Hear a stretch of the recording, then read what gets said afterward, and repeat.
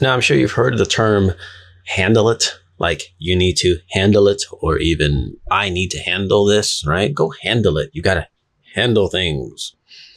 We've all heard that term. I'm sure we have. It's obviously a common term in the English lexicon. But it got me thinking recently because there's a lot of things that are, I don't know, there's a lot of things that people say, and that's one of them, that a lot of things that people say that they don't entirely know what they mean when they say it.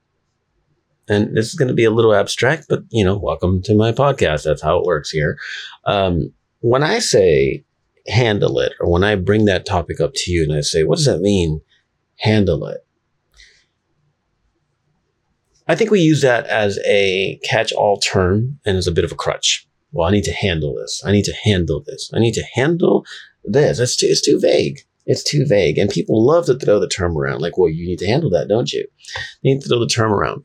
And apart from people's misconception of what handle it means, because that will avoid and ignore the nuance of any situation that needs attention or some kind of action or something like that, because all action and all, things that we need to do require a lot of sort of preliminary steps, right? Let's be honest. We need that. We need to think.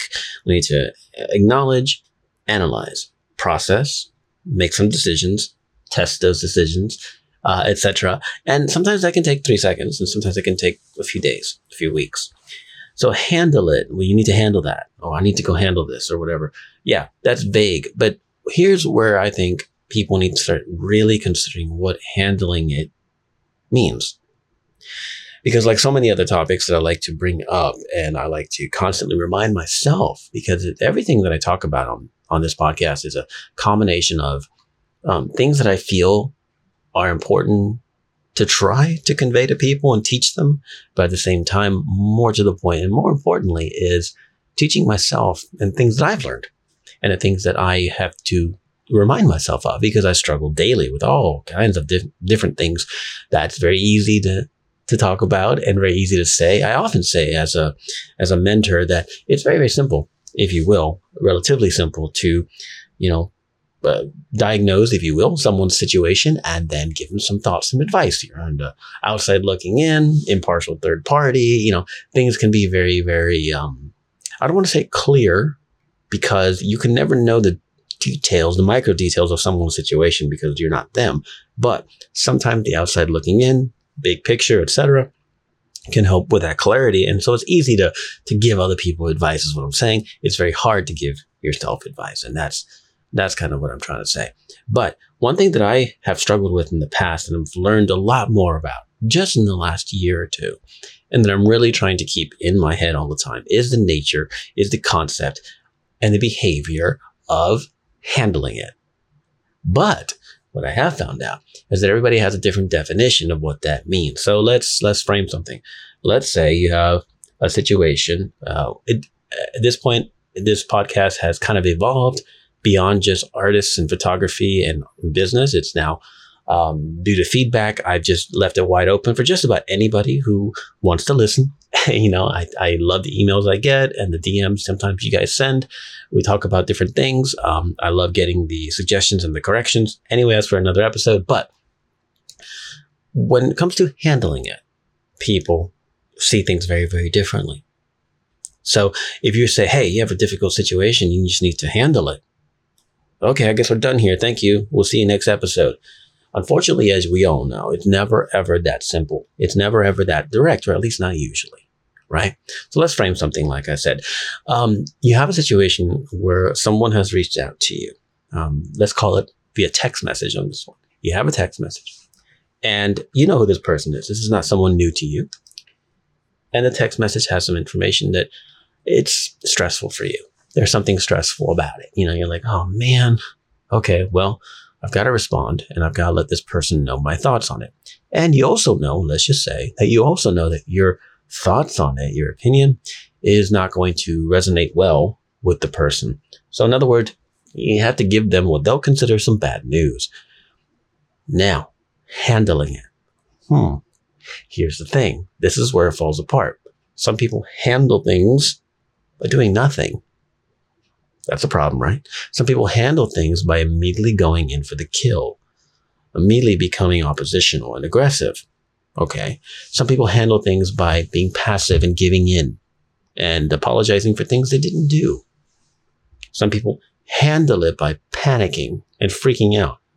And invariably, if there's someone nearby, someone else is going to get involved because they're going to see the panic and they're going to be like, whoa, what's going on? How often do we handle a difficult situation with poise and reserve and reason? Now, we can't ignore the emotional aspect, especially if something is difficult. Okay, that means there's some kind of emotional aspect there. It could be, somewhat emotional or extremely emotional, right? So we can't ignore emotions, but how often do we put them in check and use reason and logic?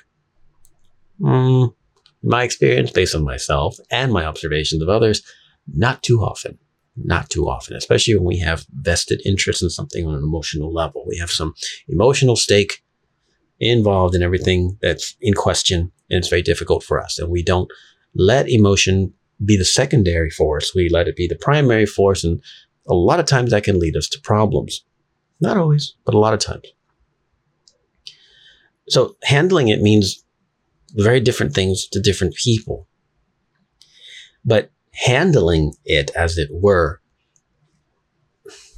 how can I put this?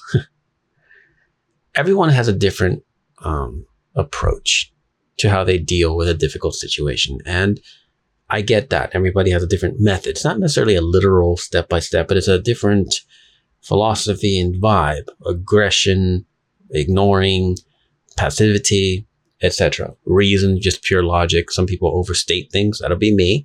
I will overanalyze and write paragraphs of text or speak for 10 minutes about something that probably I should simplify. But the problem is acting. Now, we talk about the process of or the lack of action in previous episodes about how oftentimes we do a lot of deciding. Or one topic we talked about was we have decided that our behavior is uncharacteristic of ourselves and even lacks dignity and character, and we know we don't want to do this anymore. But then we ignore that. We don't act on that. We know that we don't like something that we're doing, but instead of acting to change it, we do nothing, and it spirals, right? We do that similarly when we have to handle situations. We don't take action to fix the overall problem. We are generally distracted by the superficial problem, which is the problem of the now. That's not to say that the problem may not be extremely important. It probably is. But we don't handle the bigger problem. So you get the text message. Anxiety hits. And you don't, let's say you don't want to respond. Okay. Well, if you focus squarely on, I don't want to respond to this because the situation is stressful, so therefore it's over. That's doing two things. One is a problem that you're not solving right now, but two, you're also overlooking the bigger problem, which is this is your tendency. And so let's say you get lucky and ignoring this issue gets smoothed over for whatever it's worth. The person on the other side just gives up, or they find another thing or another way or another answer. They otherwise are subdued with you ignoring them, basically. I'm not saying that's a good idea. But let's say that happens. Well, if you go and just wipe your brow and move on, there's your problem right there, right? A difficult situation that elicits some kind of trigger in you to be, like I said, ignore, fight, flight, over-agree, over-explain. Those triggers should be, if you really can concentrate on it, are giving you clear indication of the underlying problem. What is the underlying problem? Well, if someone texts you and you freak out on them and you start screaming at them and start yelling at them consistently, there's an underlying problem there. It's probably not that every single difficult text you get warrants a shouting match. There's something else going on, right? If every single difficult text you get makes you over-explain yourself, which is me, I admit that openly, then you need to check that. Because you might think, explaining yourself is fine. Standing up for yourself is fine. Yes. Yes. But like everything else on every other episode here, we always talk about balance, because I think we as humans in a modern society, especially in America, love to be polarized. We make ourselves polarized. We are super, super kind and sweet and amazing and positive and supportive, or we're a piece of shit and we're assholes and we fight and we stand up for ourselves tooth and nail to the death. And this is indicative of a lot of things, but in my opinion, mostly social media, which is the extremes get the attention. Your post about you won't believe what happens next. Can you believe this? The top 10, the most extreme, the fastest, the scariest, the meanest. There's always something that's on some level of extreme on the internet and on social media. And we also notice ourselves when we post things on social media that our extremes get the attention. Even positive extremes. Very, very kind gesture. That's wow. But it's that middle nuance where we live in the gray areas about everything. That's where 99% of the world experiences living, experiences one another, and experiences engagement and just life in general. But we don't like that, do we? We get bored by that. That doesn't sell. That's not easy to package. So we're pre-programmed. We're pre-programmed with the idea that nuance and gray area is blah, and therefore we need extreme. And so that's how we tend to respond. And then we tend to justify it. Because you might think, I have justifications and reasoning for everything you're saying. For example, if I yell at somebody because they text me something difficult, that could be the 17th time they've done it, and they're always rude to me, and they're completely wrong, and they have no leg to stand on, and I need to put an end to this now. And that's why I yell at them. Fine. That's fantastic. I'm talking about patterns, not individual actions. So if you say, this situation that you're describing, I'm countering it by ignoring it. Because frankly, I'm done being disrespected by this person. I'm done being disrespected by this whole situation. And I do not need to justify it or dignify it with a response. I'm standing up for myself and I'm setting a boundary. And I'm not going to allow that to control me. Fine. There again, fine. But that's a single act, or an act that might, vary depending day to day, month to month, year to year.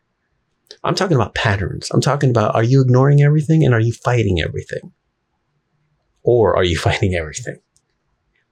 I know I understand everything varies, and the nature of the communication that you receive or the engagement that you encounter with somebody is going to determine a lot of your behavior, but we all have tendencies.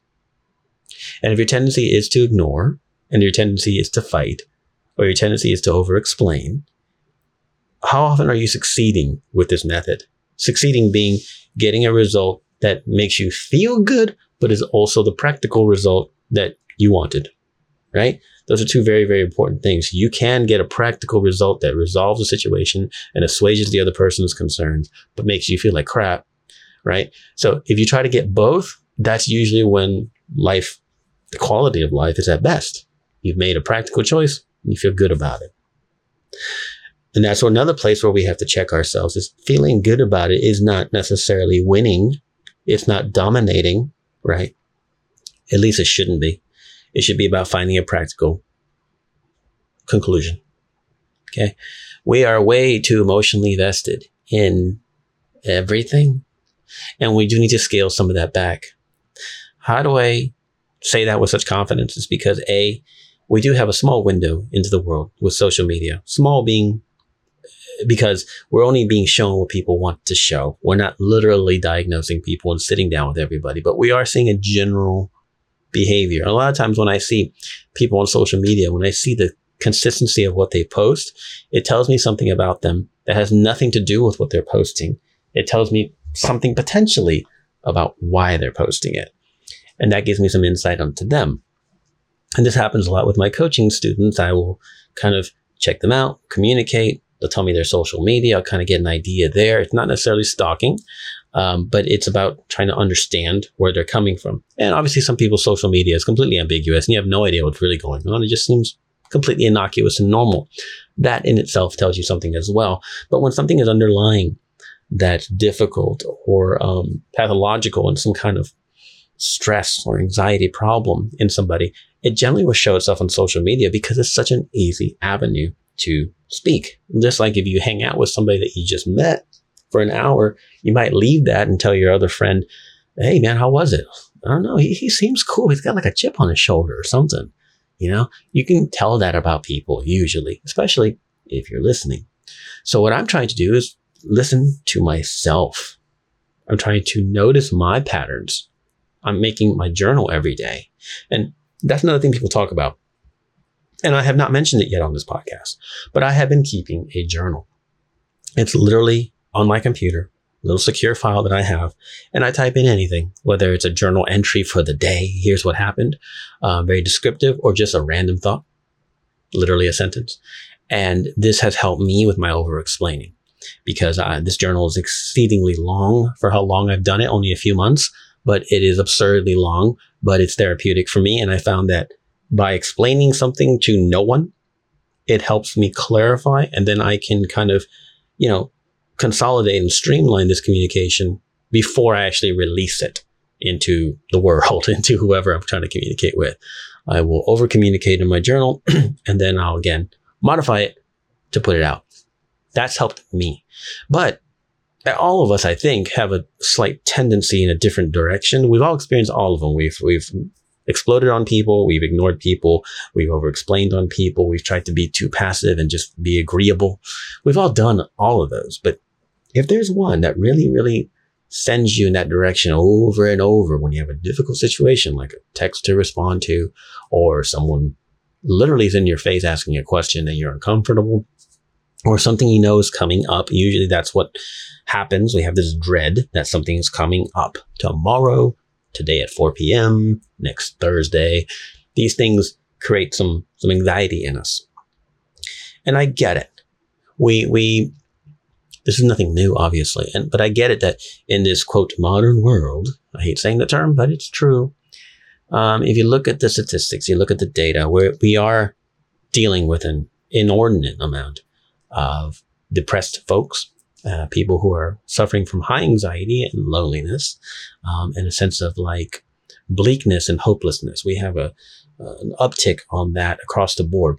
I'm not asking you to look at news sources like the major ones on TV, and I'm not asking you to just scour over social media clickbait things. I'm talking about real data, and I'm talking about real studies, and I'm also talking about observe. Unless you're just a complete hermit, observe.